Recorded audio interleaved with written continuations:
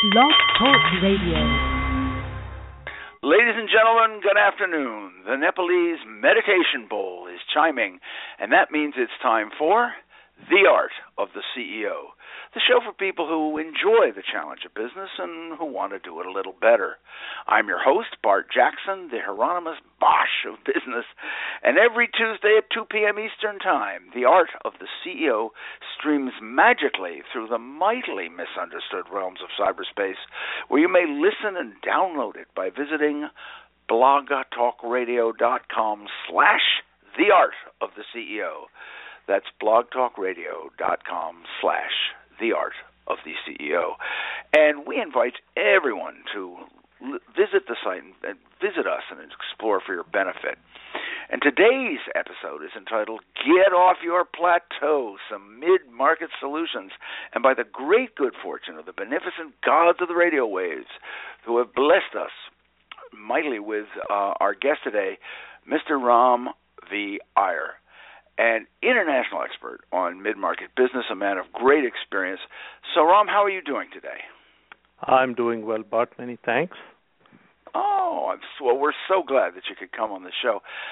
Ram, I was wondering if you could tease us into today's show a little bit with just a few sentences. Could you tell us why there's so much business action centered around the middle market size firm? What makes them so interesting?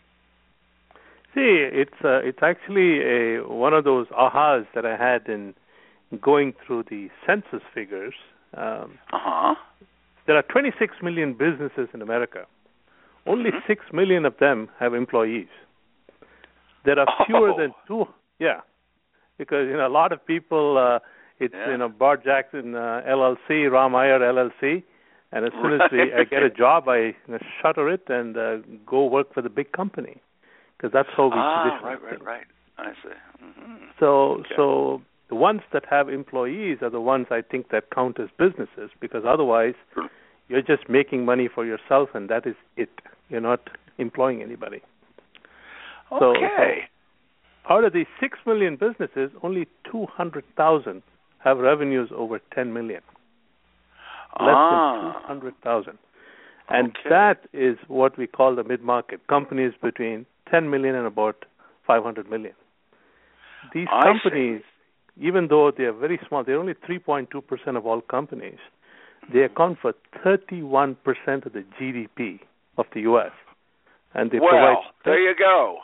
I think I think so. What you're telling is, as always, cream rises to the top. You've got the small group who are putting in 31%, and so, ladies and gentlemen, we do want to. We've got a feast of wisdom in store for us today, and we do really want to hear how Ram can help this very, very vital group and all of us out there individually.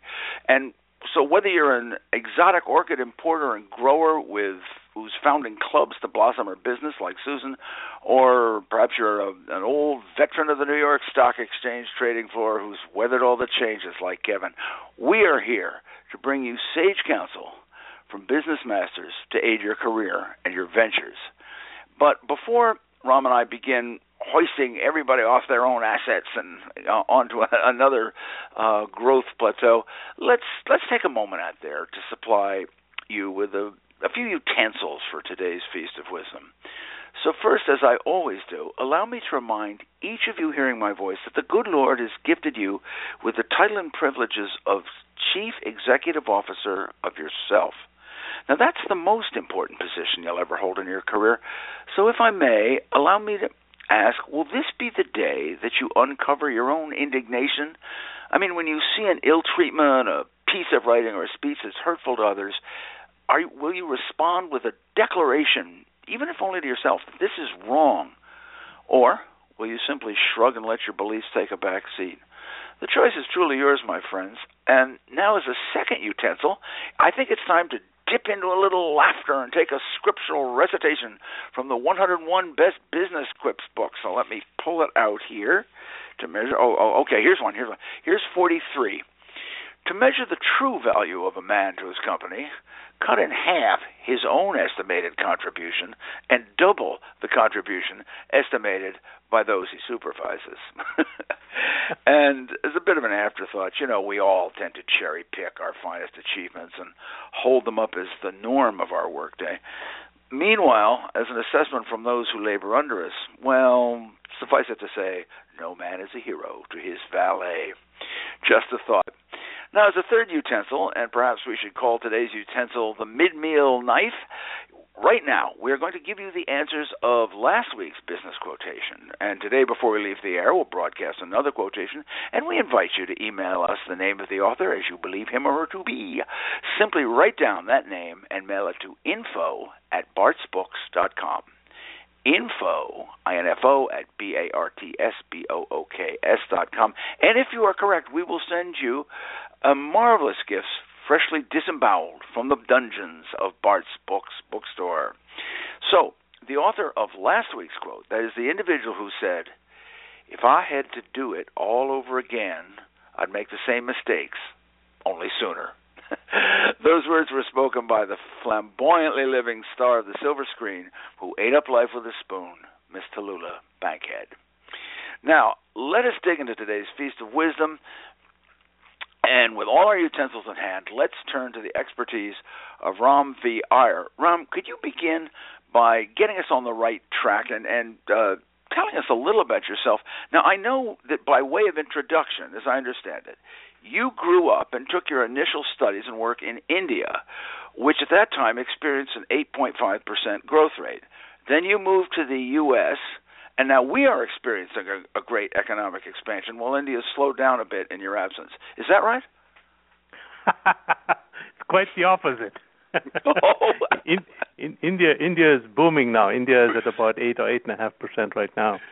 They're doing very well. And, yeah. Well, you were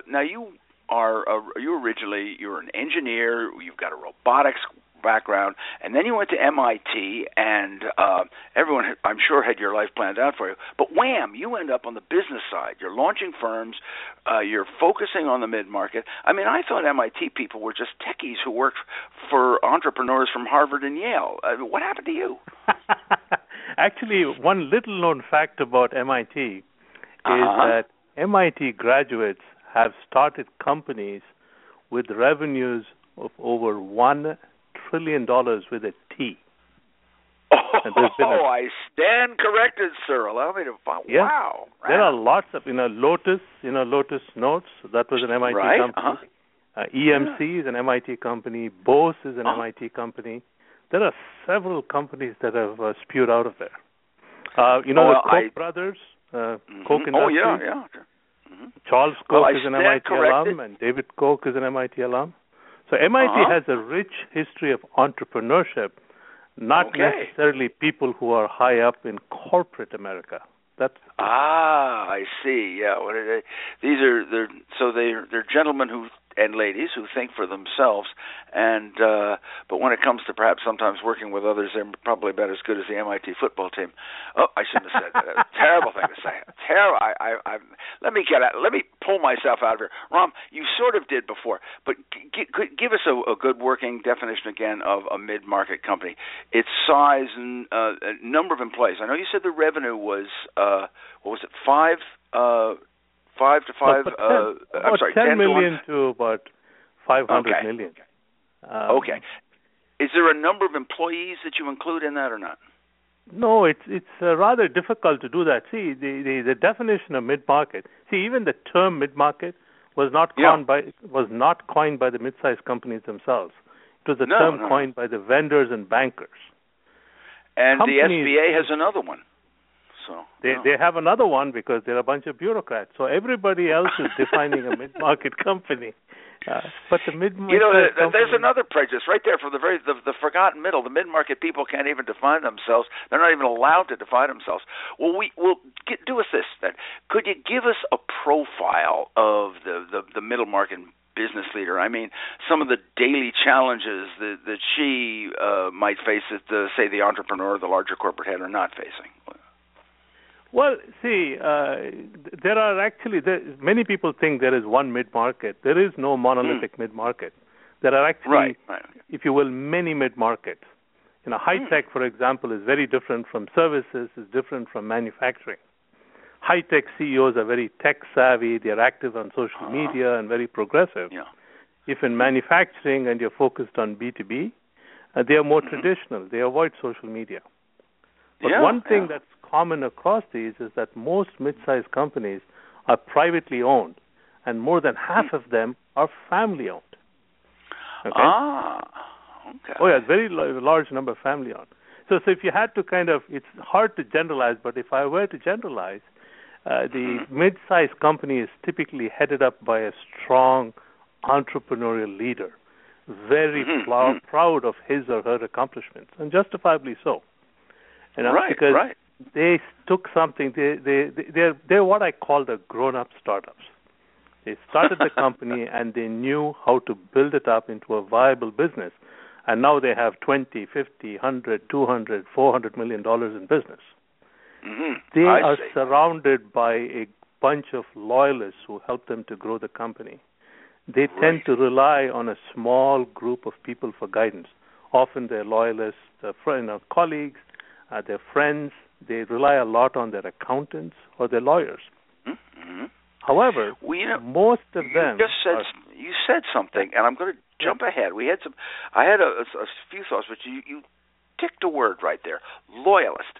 Now, I have heard Bill Kraut. He's an excellent consultant for CEOs and business leaders of all sizes, but mostly mid and larger.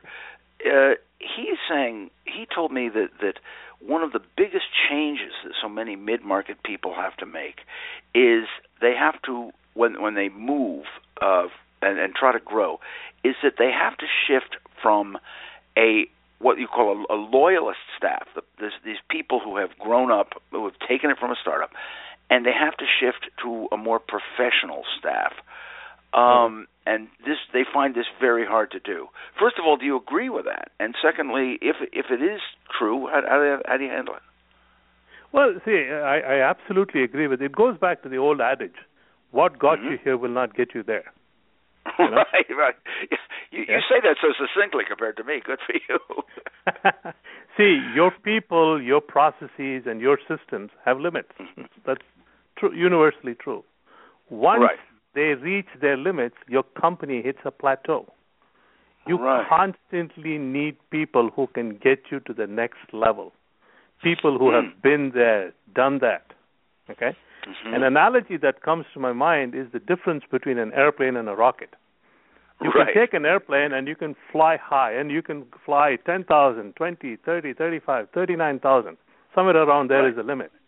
If you try to keep going higher and you want to break out of the Earth's atmosphere, the plane won't get you there, even if you have good intentions. You will stall and you will fall to the Earth. At that point, what you need to escape the gravitational pull of the Earth are big rockets. One set of powerful rockets are enough to break you into outer space. So growing a company is very similar. You need a different set of systems, processes, and people if you want to get to the next level.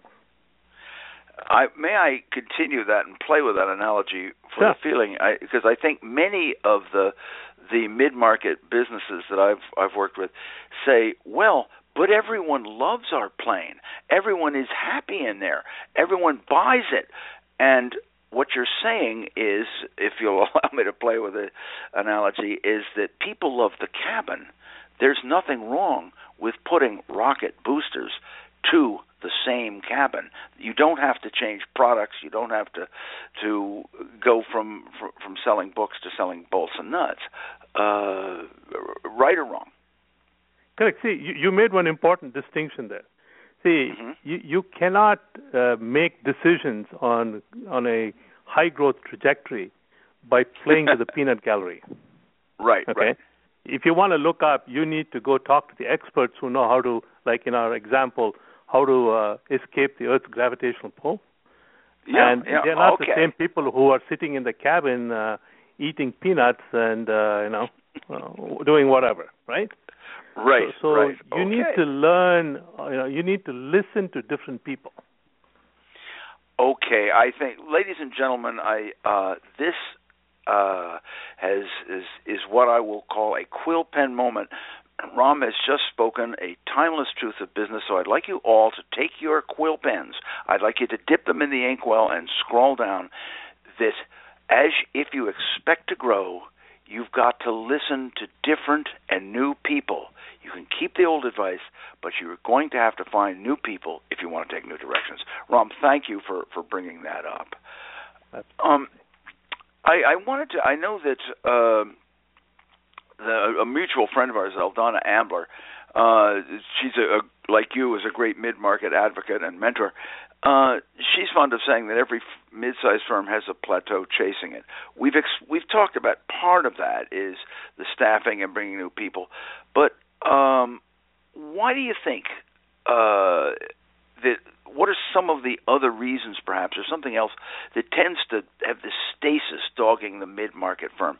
Do they get comfortable? What's the deal? No, see, they actually hit their limits. It kind of goes back to the analogy I talked about earlier.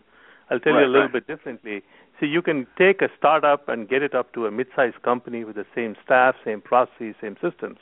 But you cannot take a small mid-sized company and make it a much bigger mid-sized company or a large company with the same processes, people, and systems. The larger the company, the more systematized things need to be. You need a different set of skills. Right? Okay. And the people you hire need those skills, and everyone needs adaptability. Okay. Correct. For example, in a large company, let's say in a small company, there's an employee called John.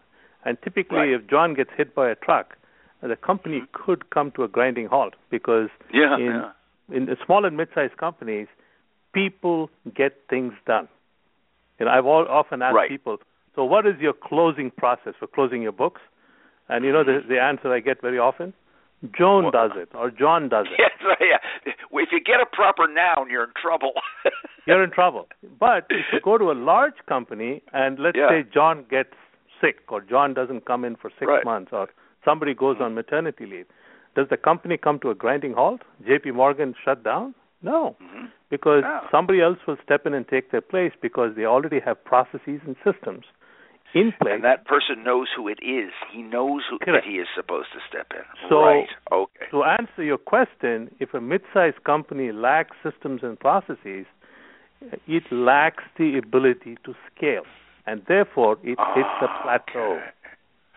Okay? I see. Second thing, glad you said that. Second thing is fixed costs and variable costs. In financial terms, every industry has a certain zone, whether it be size or revenues, number of people, number of customers. When they get to that point, whatever they had can get them past. So it's what's called as no man's land. There's a book by a guy called Doug Tatum who wrote this. You're fine if you're smaller than the size in no man's land. You're also fine if you get to the other side of no man's land. But if you're in no man's land, you are very likely to die. Very important. If you get stuck in no man's land, you will die. So if you're in no man's land, you hit a plateau.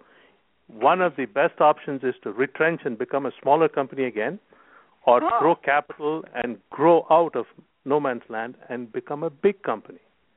But you and may I add that what you really want to do in that case is you, the leader, really have to decide where you want most to be in those choices.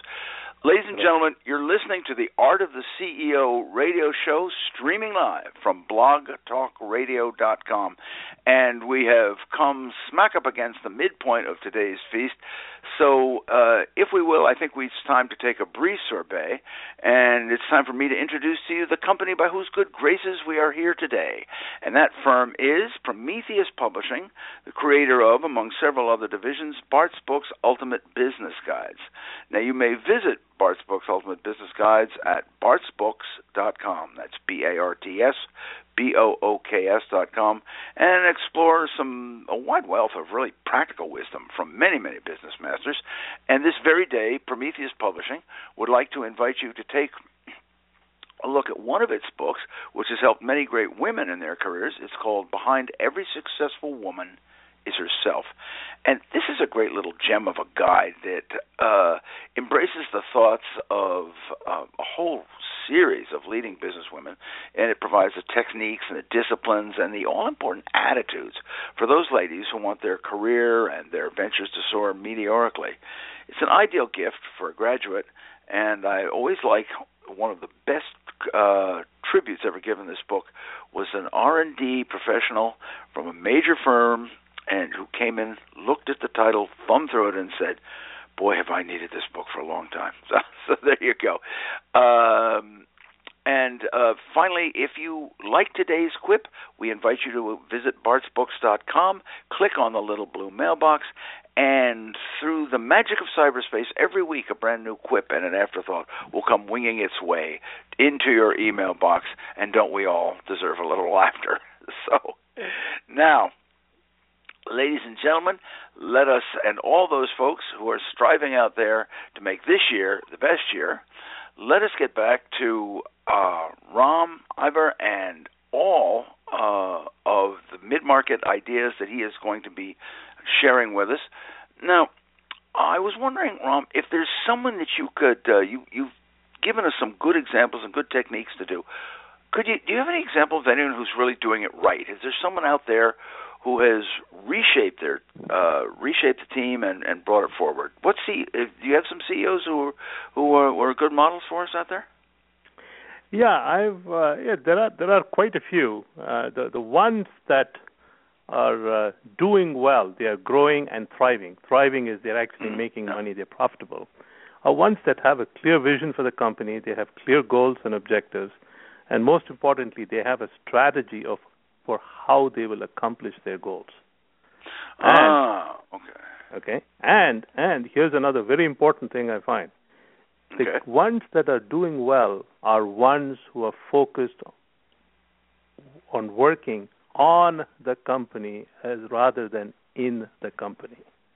They work on the company rather than in the company, because if you're a leader, elaborate on that. And if you're a leader and you're the one running copies, right? That can be easily handed off to somebody who's getting paid $10 or $15 an hour. While you're making copies, nobody else is doing your job because that's your day job. Okay? And so if you don't have your priorities straight, you're focused on the wrong thing and you're not doing your day job, you're shortchanging yourself personally as well as the company. So I have one company that I remember, that I know, that is very focused on working on the company. They have people in key spots. They do their job, and they're going to double in the next 3 years. No kidding. Through acquisition. Oh, okay. So inorganic growth, right? Inorganic growth. But in order to do that, they have gone and they have formed a board of advisors of people who have been there, done what they are trying to do. So in other words, if you want to do growth through acquisition, you need people who are experienced at providing a face to the bank, raising the capital required, integrating companies that you acquire, make them profitable quickly, right? And grow it as one company. Those are not skills that are resident in most small, mid-sized companies. So these people went out and got those kinds of skills, and that's what's helping them to grow. Oh, I think you're so right. You know, a good friend of mine, he is one of the top M&A lawyers, Ray Felton, always says, who has seen through and piloted through literally hundreds of most of the mid-market size firms, mergers and acquisitions, and he says, you know how really you can be really very, very good at what you are, but you probably don't know anything about buying or selling a company unless you've done it. You don't know what your company's worth on the marketplace. You know that you dearly cling it to your chest and go to sleep with it under your pillow every night, but that's not value to someone else. And I think that you're right. This again goes back to the point you made earlier, that you've got to gather the right people, talk to new and different people, and if you're going to grow inorganically, then you need specialists in that field. You're the lawyer who handles the rest of your work is not going to be the one who should be handling your M&A and so forth. So I think you're right on that. Now, while we still have some time, I want to talk a little bit about all of the things that you are doing to help mid-market firms.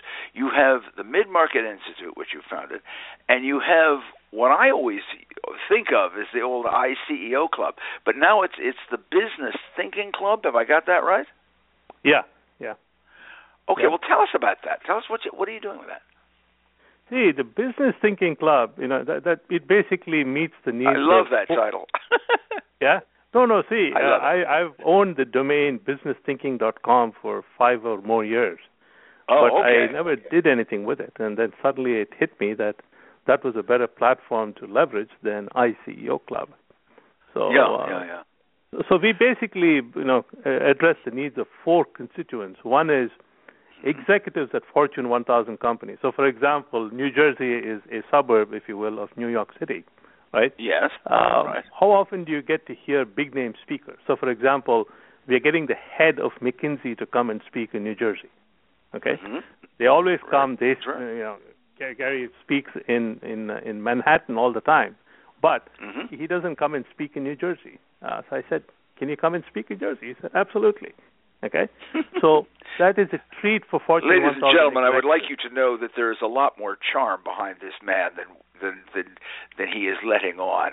So not very many people could do what Ram just said he did. But do go on. See, so for a Fortune 1000 director or VP or EVP, they can't just go into Manhattan for a 1-hour talk, and it'll take them 2 hours to get in, 2 hours to come out, and there goes 3/4 of the day. Yeah. Similarly, if you're a CEO of a mid-sized company, you don't get to hear high-profile speakers, like the head of McKinsey in our case. But remember, most mid-sized companies also want to sell to the Fortune 1000. But who helps them to network with the Fortune 1000? So I said, let's put the 2 of them together in one room. The Fortune 1000 executives want to meet these CEOs because, they're achievers like themselves, because many of them are divisional heads with annual revenues of 50 to 100 to 500 million. So both groups get together in one room. And then what both of these guys want to meet, both of these guys want to meet are local politicians, government leaders, industry leaders, academics. They want to meet them. And it's mutually beneficial. Even these academics and government leaders, they are developing policy and studying companies. They don't get to meet these CEOs easily. So I said, put them together in one room. I think it's a great idea. And you also brought up another point that I thought is I've always viewed my definition of a mid-market company as one that's too small to get government entrepreneurial aid and too large to win a government. Too large to get government entrepreneurial aid and too small to get a government contract. So they need some advocating with a political scene, it certainly seems to me. Absolutely true. In fact, along those lines, I heard, I think it was Doug Tatum who wrote No Man's Land, who said a mid-sized company is too big to be small and too small to be big. Well, Ram, I think you are the man to help them all, and you have done you've enlightened me and all of us out there, I know. And I'm just wondering, before we sign off, could you tell our listeners out there how can they get in touch with you, with the MidMarket Institute, and with your team, and how could they find out more about you? See, we are available on the web 24/7 at www.midmarket.org. And I'm reachable by email at info@midmarket.org or by phone, 609, we are in lovely Princeton, New Jersey, 609-275-6300. So if one of your listeners thinks that he or she can benefit from our work or by partnering with us, we welcome them reaching out to us.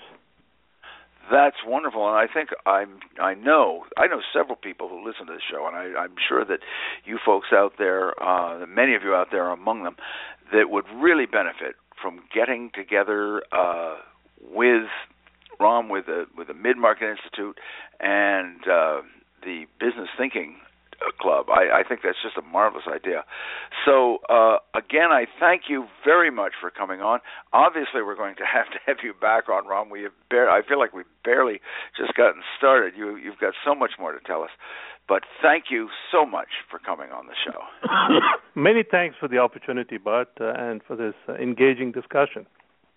Okay, I thank you. So, folks, as we round out today's show, allow me to leave you with today's business quotation. Who is it who said, "Incrementalism is innovation's own worst enemy"? And as a hint, this Greek architect ran the Media Lab at the same school as today's esteemed guests. So, and remember, if you know that author, just send his name to info@bartsbooks.com to win an absolutely life-changing, amazing gift from the dungeons of Bart's Books bookstore. You want the answer? Finally, yes, one never knows. And finally, as a parting shot, in the words of my wife's husband, the best patch kit for blundered words spoken in haste is an unexpected act of kindness. To all you faithful and playful listeners, I hope you've enjoyed the Art of the CEO show as much as Ram and I have enjoyed bringing it to you. And remember, you may download this and all our shows at blogtalkradio.com/theartoftheceo. And next week, you really have to turn in to Blog Talk Radio, The Art of the CEO. You're going to catch our guest, Lisa Pegger, voted one of the 6 top performers of her generation. She is the world's most innovative, percussive pioneer. She's entertaining. She plays with all the major symphonies. She started a band called Control Chaos and is catapulting her self-made business and innovative art into the absolute heights of performance. Do not miss this one. So, ladies and gentlemen, as always, it has been a privilege. I thank you.